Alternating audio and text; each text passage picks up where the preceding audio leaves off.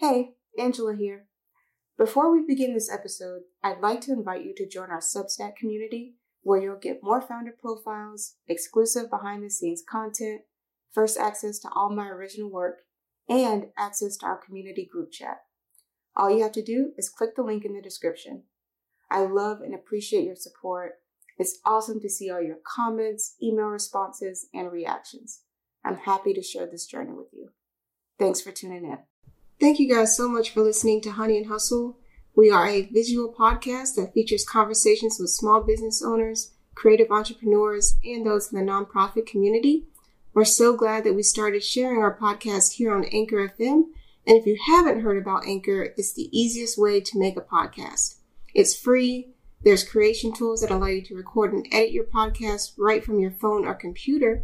And it will distribute the podcast for you so it can be heard on all the major platforms like Spotify, Apple Podcasts, and so many more.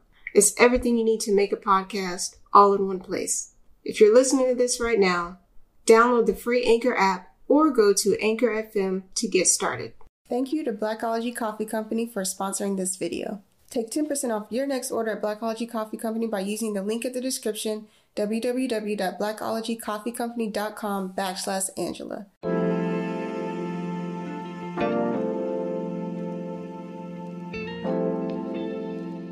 Hey everyone, my name is Angela. I'm here with Justin Foster on this episode of Honey and Hustle. Justin is joining us all the way from Austin, Texas. He's an incredible thinker, an incredible mind, an incredible brand strategist. I can't wait for you guys to hear more of what he does with Root and River and his own personal brand, Foster Thinking. Justin, thank you so much for joining me this morning. Thank you.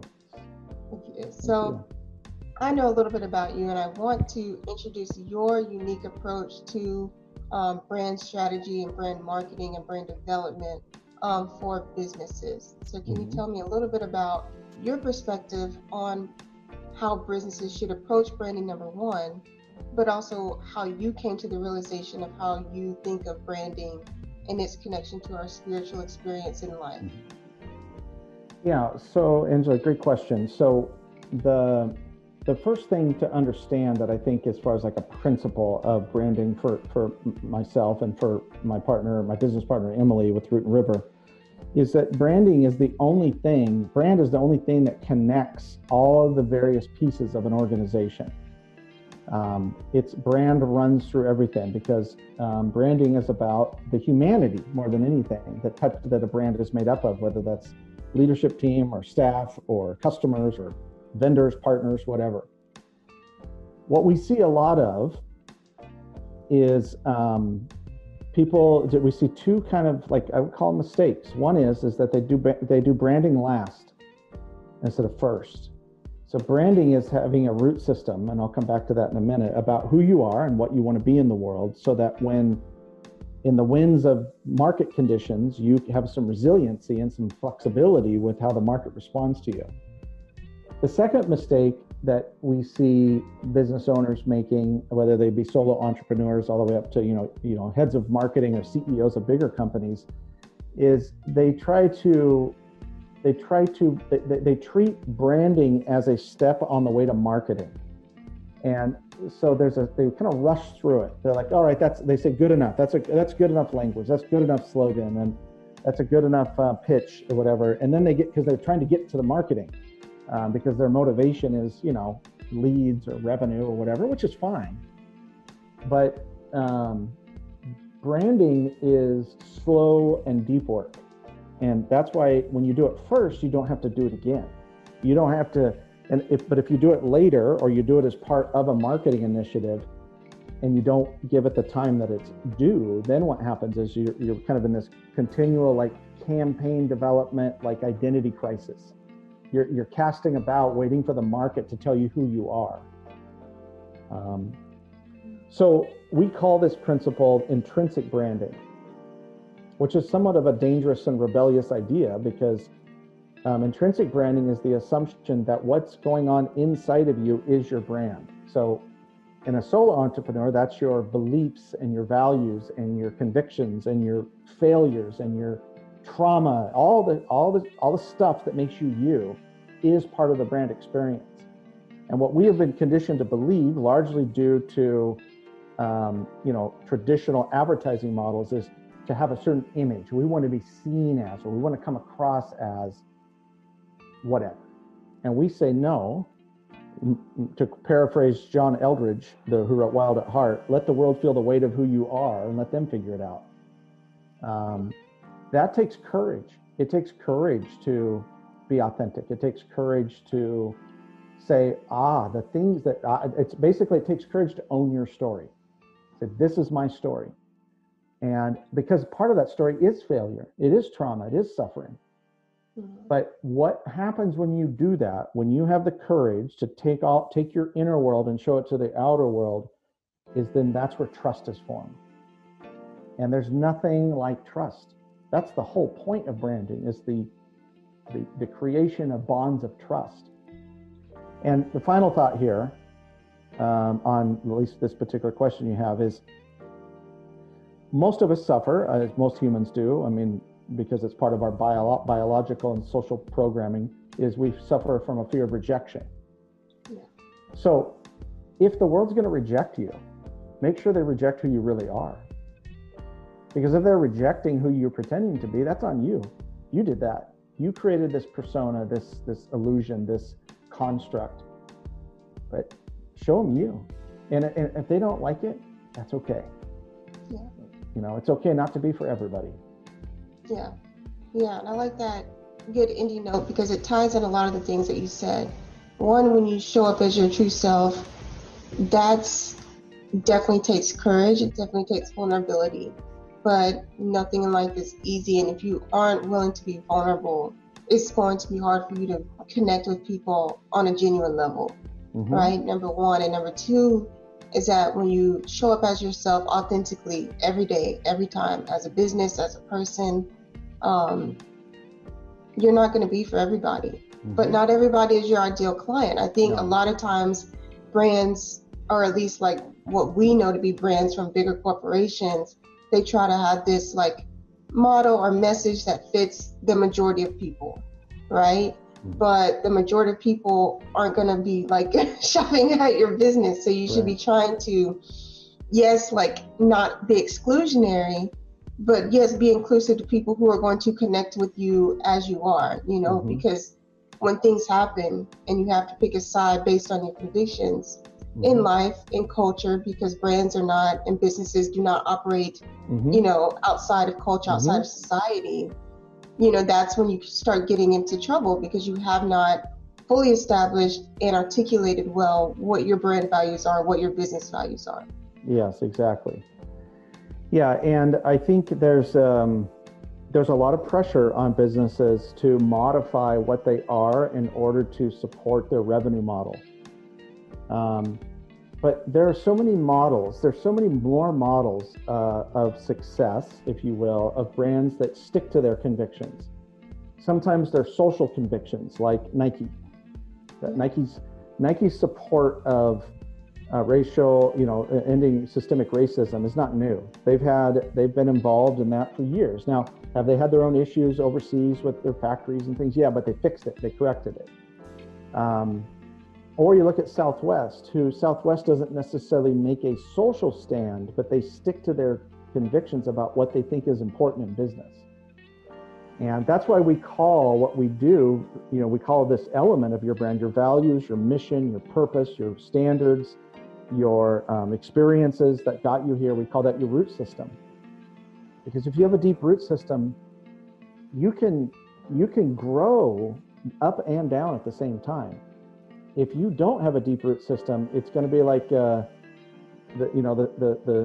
story in the Bible of the sower and the seed. When the seed falls on shallow soil, there's no way to have any root system, and then the market comes along, and then what will happen is you'll go into survival mode, and now we're modifying. Now we're like, well, we can't say that, we might offend these people, and or you wait, like I said, you wait for the market to tell you who you are, and they never will. They never will. Not to your benefit. Yeah. So you are the co-founder of Root and River, but you also have just kind of your own brand through Foster Thinking, right? And so occasionally on Instagram, I'll see that you'll post kind of, your thoughts, your journaling, your writing, your musings. And sometimes that's, original thoughts. Sometimes it's inspired by maybe something that you've read, and your reaction to that. So through those writings, you kind of explore a lot of different elements of humanity, of introspection, and just how, I don't know, I guess to me, when I read them, I think of just how they influence how you show up in the world every day. And one thing I guess I've done for a while, on some degree, not daily, but is journaling. So can you, I guess, talk about how putting things to paper, continually learning to who you are and how you show up in the world, how that can be beneficial from a brand strategy perspective in terms of continuing to anchor those roots that you talked about? Yeah, great question. Another great question. So I think that, this is bigger picture. This is really transcending business or brand or anything, is that one of our first charters to be a whole human is to know who we are. The ancient, the oldest motivational quote known that we know of, which is "Know thyself," which was on the Delphi Temple in Greece. And contemplativeness is how you get to know yourself. And here's the thing about it, but we're always evolving.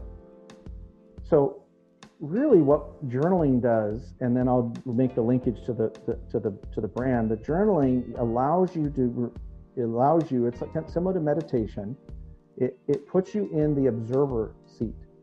So we think back to like the journals, where journaling came from was sort of a documenting of the experience. And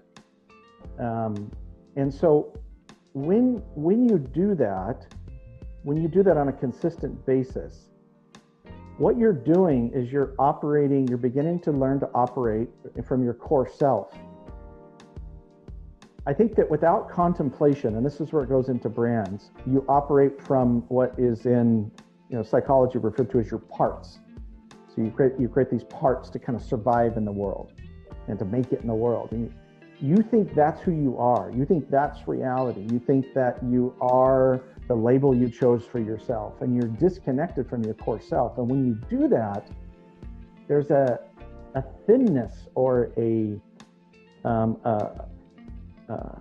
what's the word I'm looking for? Almost like a cheapness to what you're putting out into the world. It comes across as pop art. The brand comes across as pop art, or it looks like hotel art. Like no one ever remembers a painting necessarily they saw in a hotel, because they're not designed for that. They're designed to hang on the wall and kind of fit the theme. Well, when you are in your core self, you will brand from your core self, and you will brand to the core self of others, which means that because you're doing inner work, it's increasing your connection to your own heart, it's increasing your empathy and your compassion, it's your tolerance, your grace for yourself and others. Then you can relate to people in the world as a brand on a much deeper level than the surface stuff like fear, uncertainty, and doubt, or people that are like the term I thought of this the other day, that peace of mind is a marketing term. Peace of mind is not real. Our minds are designed for problem solving. And so peace of mind is a marketing term to make us feel better, so we buy something from somebody. Well, that's when you're operating in your core self, which is what contemplativeness, whether that be journaling, meditation, prayer, some sort of ritual, it ultimately doesn't matter. If you're in the observer seat of your inner world, you're going to show up so differently as a brand, whether you're a solo brand or a larger organization. So one thing you kind of touched on was marketing, right? So branding is a part of marketing in a lot of ways. It influences marketing continuously throughout your journey as an entrepreneur, as a business owner. So in a lot of ways, I think one of the transformative moments for me in my business was when I started to think of myself less as a photographer, less as a videographer, and more so as a marketing company who just so happens to do XYZ. And when I started to think of myself that way, I think my mind shifted in terms of the services that I offered, and it shifted in terms of how I approach social media and how I approach displaying myself in what I do to the world, right? Mm-hmm. So in terms of when you're speaking with businesses about branding, or when someone is thinking about how they are going to develop their brand in order to attract the right people to their business, what are some ways that you encourage them to think about displaying themselves to the world? Yeah. Well, the first is more thinking in terms of marketing as a practice. Let's back up. So branding is how other people experience what you believe. That's our definition of a brand. And marketing is just essentially simply having conversations. I mean, that's ultimately what we're trying to do, is have conversations. And so you can almost reverse engineer to your question, Angela, about what doesn't work or what will cause like friction or less effective. And one is inconsistency. It's being inconsistent. And inconsistency will show up in content. It'll show up in client experience. And the more inconsistent you are, the more you are slipping, you're drifting into irrelevancy. So that's the first thing, is be consistent. The second thing is you have to continually go to the edge. Branding is not done from a safe place. Branding is not done from a safe place. You don't really build a brand from a safe place. You build a brand from the edge, because the brand is the edge of the evolutionary cycle of you or your organization. It's the first mover. It's the first thing that emerges is the brand, like the presence, the energy. So sitting back and being cautious about your brand is going to lead to drift. It's going to lead to issues. And then the last one is more specific to marketing, is rigidity. Saying this is our 1-year plan and this is what we're going to execute on, or I've chosen this marketing stack. I'm going to do these 5 things consistently, but the market doesn't respond to them, and now you're stuck in the rigidity of just trying to do more of what doesn't work. And so, one of our principles when we teach the marketing aspect of what we do is experiment. Try small things. It's so much better to try 1,000 or 100 or 10 small things than one big thing when it comes to marketing. Like, don't put all your money in a Super Bowl ad. There's lots of evidence that shows that doesn't work for companies that do like pony up a couple $1 million it doesn't have the effect. And there's always some equivalency to the Super Bowl ad. It's like, okay, I'm going to hire someone to do ClickFunnels for me, or I'm going to do Facebook ads, or I'm going to do whatever. It's important to keep in mind that if you're paying for attention, there's something wrong with your brand. There's something off. Now, if you're paying for one-time attention because you're doing a launch, that's different. But if all your lead generation is coming out of new clients that are finding you through SEO or whatever, there's not a lot of business models where that's not a problem. So I saw there's an AT&T ad, which I find their ads to be pedantic and silly. But they're talking, and in there, they say something like, it's this wrong number and that this guy gets, and he tells him all about this new AT&T offering, and one of the actors that's playing an AT&T employee, she goes, "Oh, that's word of mouth. That's what," and she looks at the camera and goes, "That's what we did before advertising." I want to write a letter to the CMO of AT&T and be like, "That's bull crap. That's not true. Word of mouth is the holy grail of marketing. It's not a byproduct of the fact that you don't have an ad budget." It's like, how condescending is that? So yeah, I agree with that. I think that's like the weirdest thing. I think word of mouth is always going to be like your biggest, or should be, I guess, your biggest like bringer of people to your business, if not repeat clients. Right. Yeah, right. We get this like it'll it'll be something along the lines of like, oh, I don't really do any marketing other than, like just word of mouth. And I'm like, great. What a huge advantage. I think too that smaller, like solo entrepreneurs or small business owners are inundated with bad information about what good marketing is. And so one of the tips that I remind people of is when you know who you are and you have the root system, you can essentially do any marketing tactic that you have the energy for. Like you have energy for it. If you don't have energy for it, doesn't mean not to do it. It just means I get suspicious, because if you know who you are, your soul kind of tells you where to go. And also organize around your strength. You like shooting video, you like writing, you like, helping with the client experience, whatever your thing is as an entrepreneur that you really love to do, keep doing that. That's going to bear a lot more fruit than trying to grind through a marketing plan that just makes you sad and frustrated. Yeah. And this, I guess, like, just to tie this all up, so for people watching, me and Justin actually recorded this episode previously when he was in Portland. So this is kind of a redo, and I don't even remember what we said in that episode. But there is something that I wanted to touch on in that conversation and in our original conversation where we just kind of got to know each other. Mm-hmm. So I'm fairly new to being an entrepreneur, fairly new to being a business owner.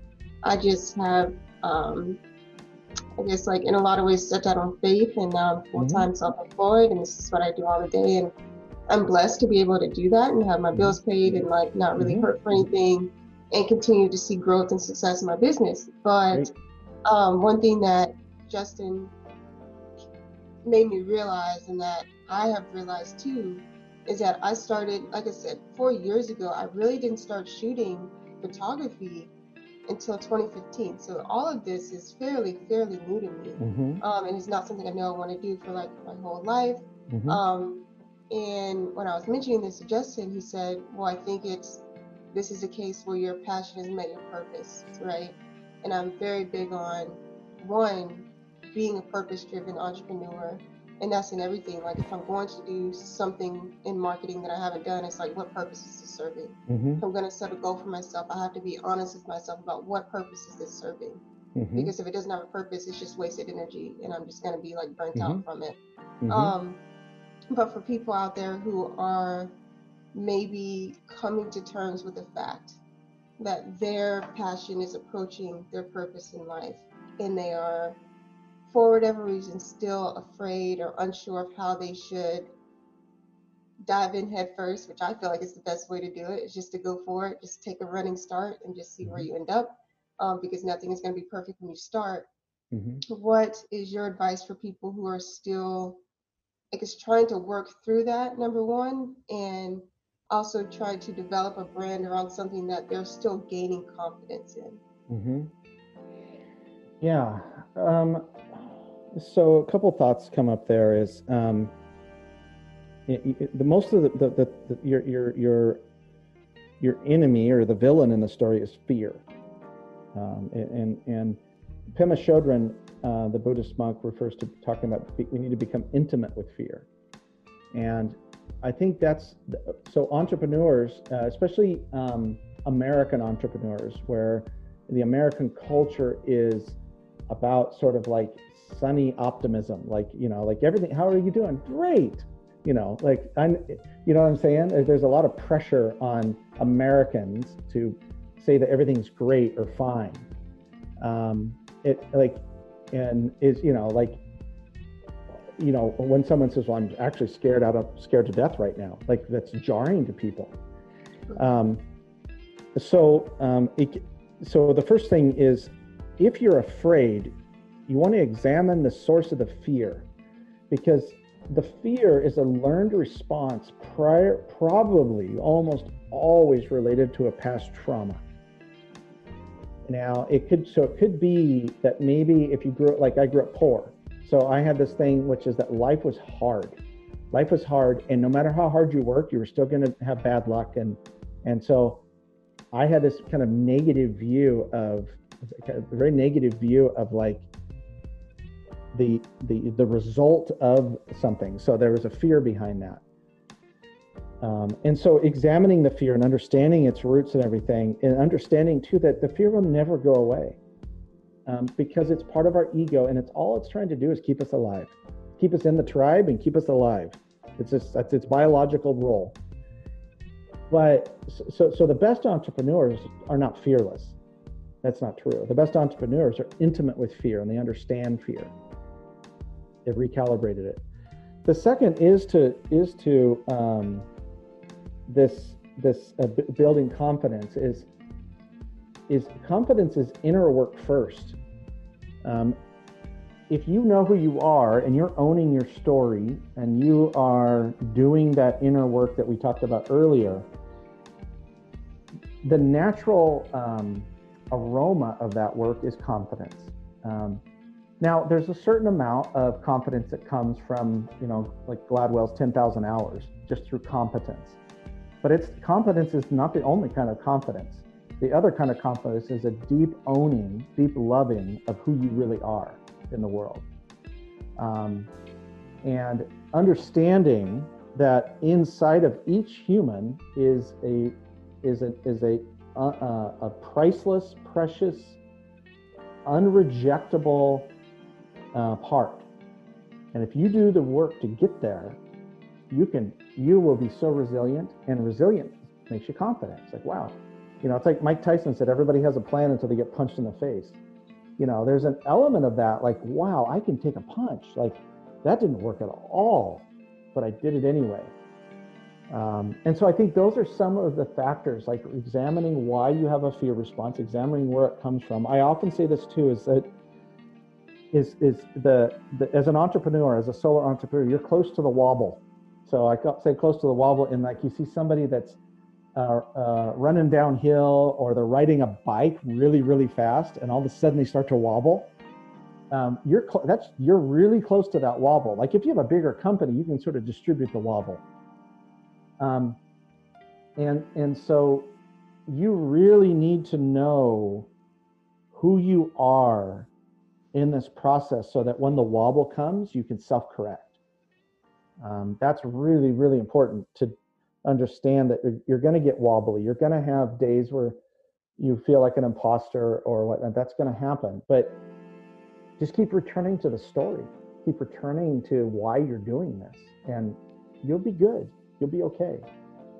Mm-hmm. I also would say, just as a little thought that comes up here too, Angela, is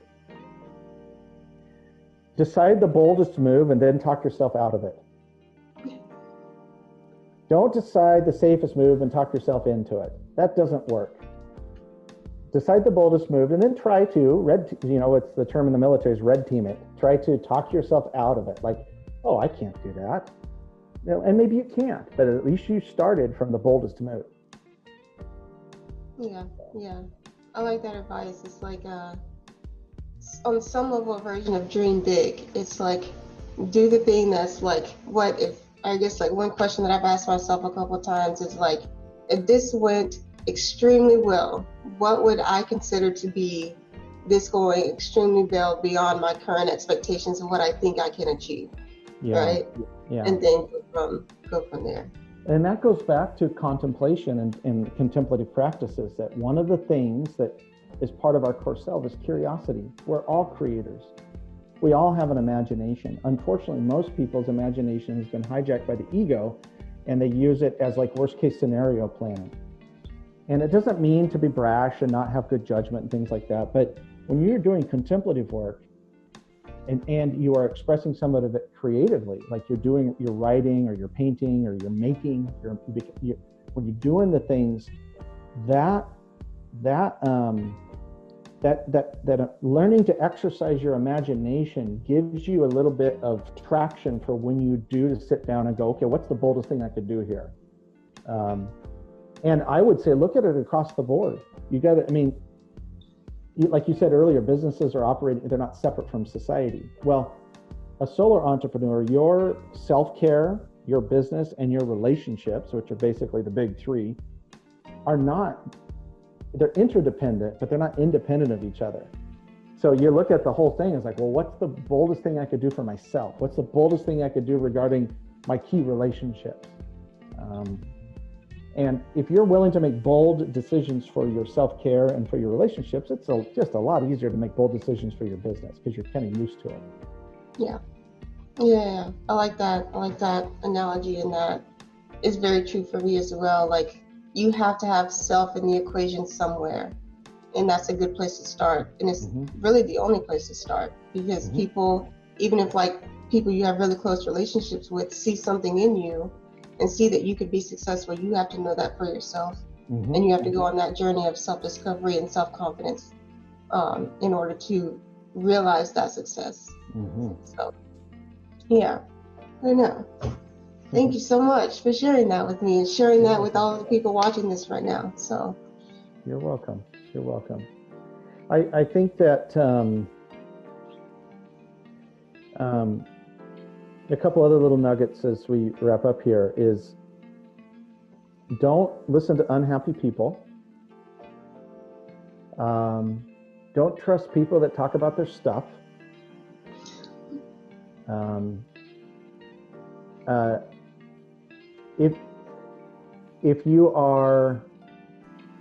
If you're not sure what to do, if you're in the valley of indecision, return to your story. Return to, what am I here to do that only I can do?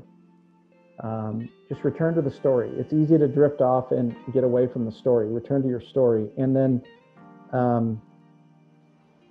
ask for help.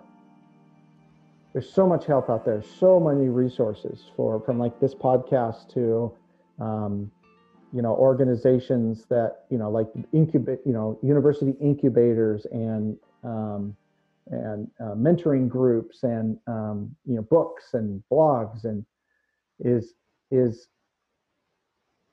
don't let arrogance prevent you from being a perpetual student of all this. Nobody really has it figured out. I got some things figured out. The only thing I ultimately have figured out is I know how to love. That's it. Everything else, I'm just guessing, like across the board. But I know how to love. I know how to give and receive love. And that to me is like, well, that's the whole point here.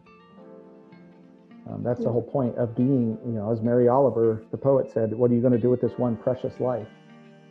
Well, if in this one precious life you don't learn how to love, and that love doesn't show up in the way that you love you, and you love your friends and family, and you love your clients, and you love the work you do, then when love is missing, it's all mostly just folly. So those are kind of men with gray beard bits of advice. Hey, we welcome all advice on this show. We are not discriminating at all. Yeah. It's been awesome. Thank you so much again for joining. Angela. Thanks for the great questions. You're really good at this. I'm trying. I appreciate the compliment. You're welcome. All right. Talk to you later.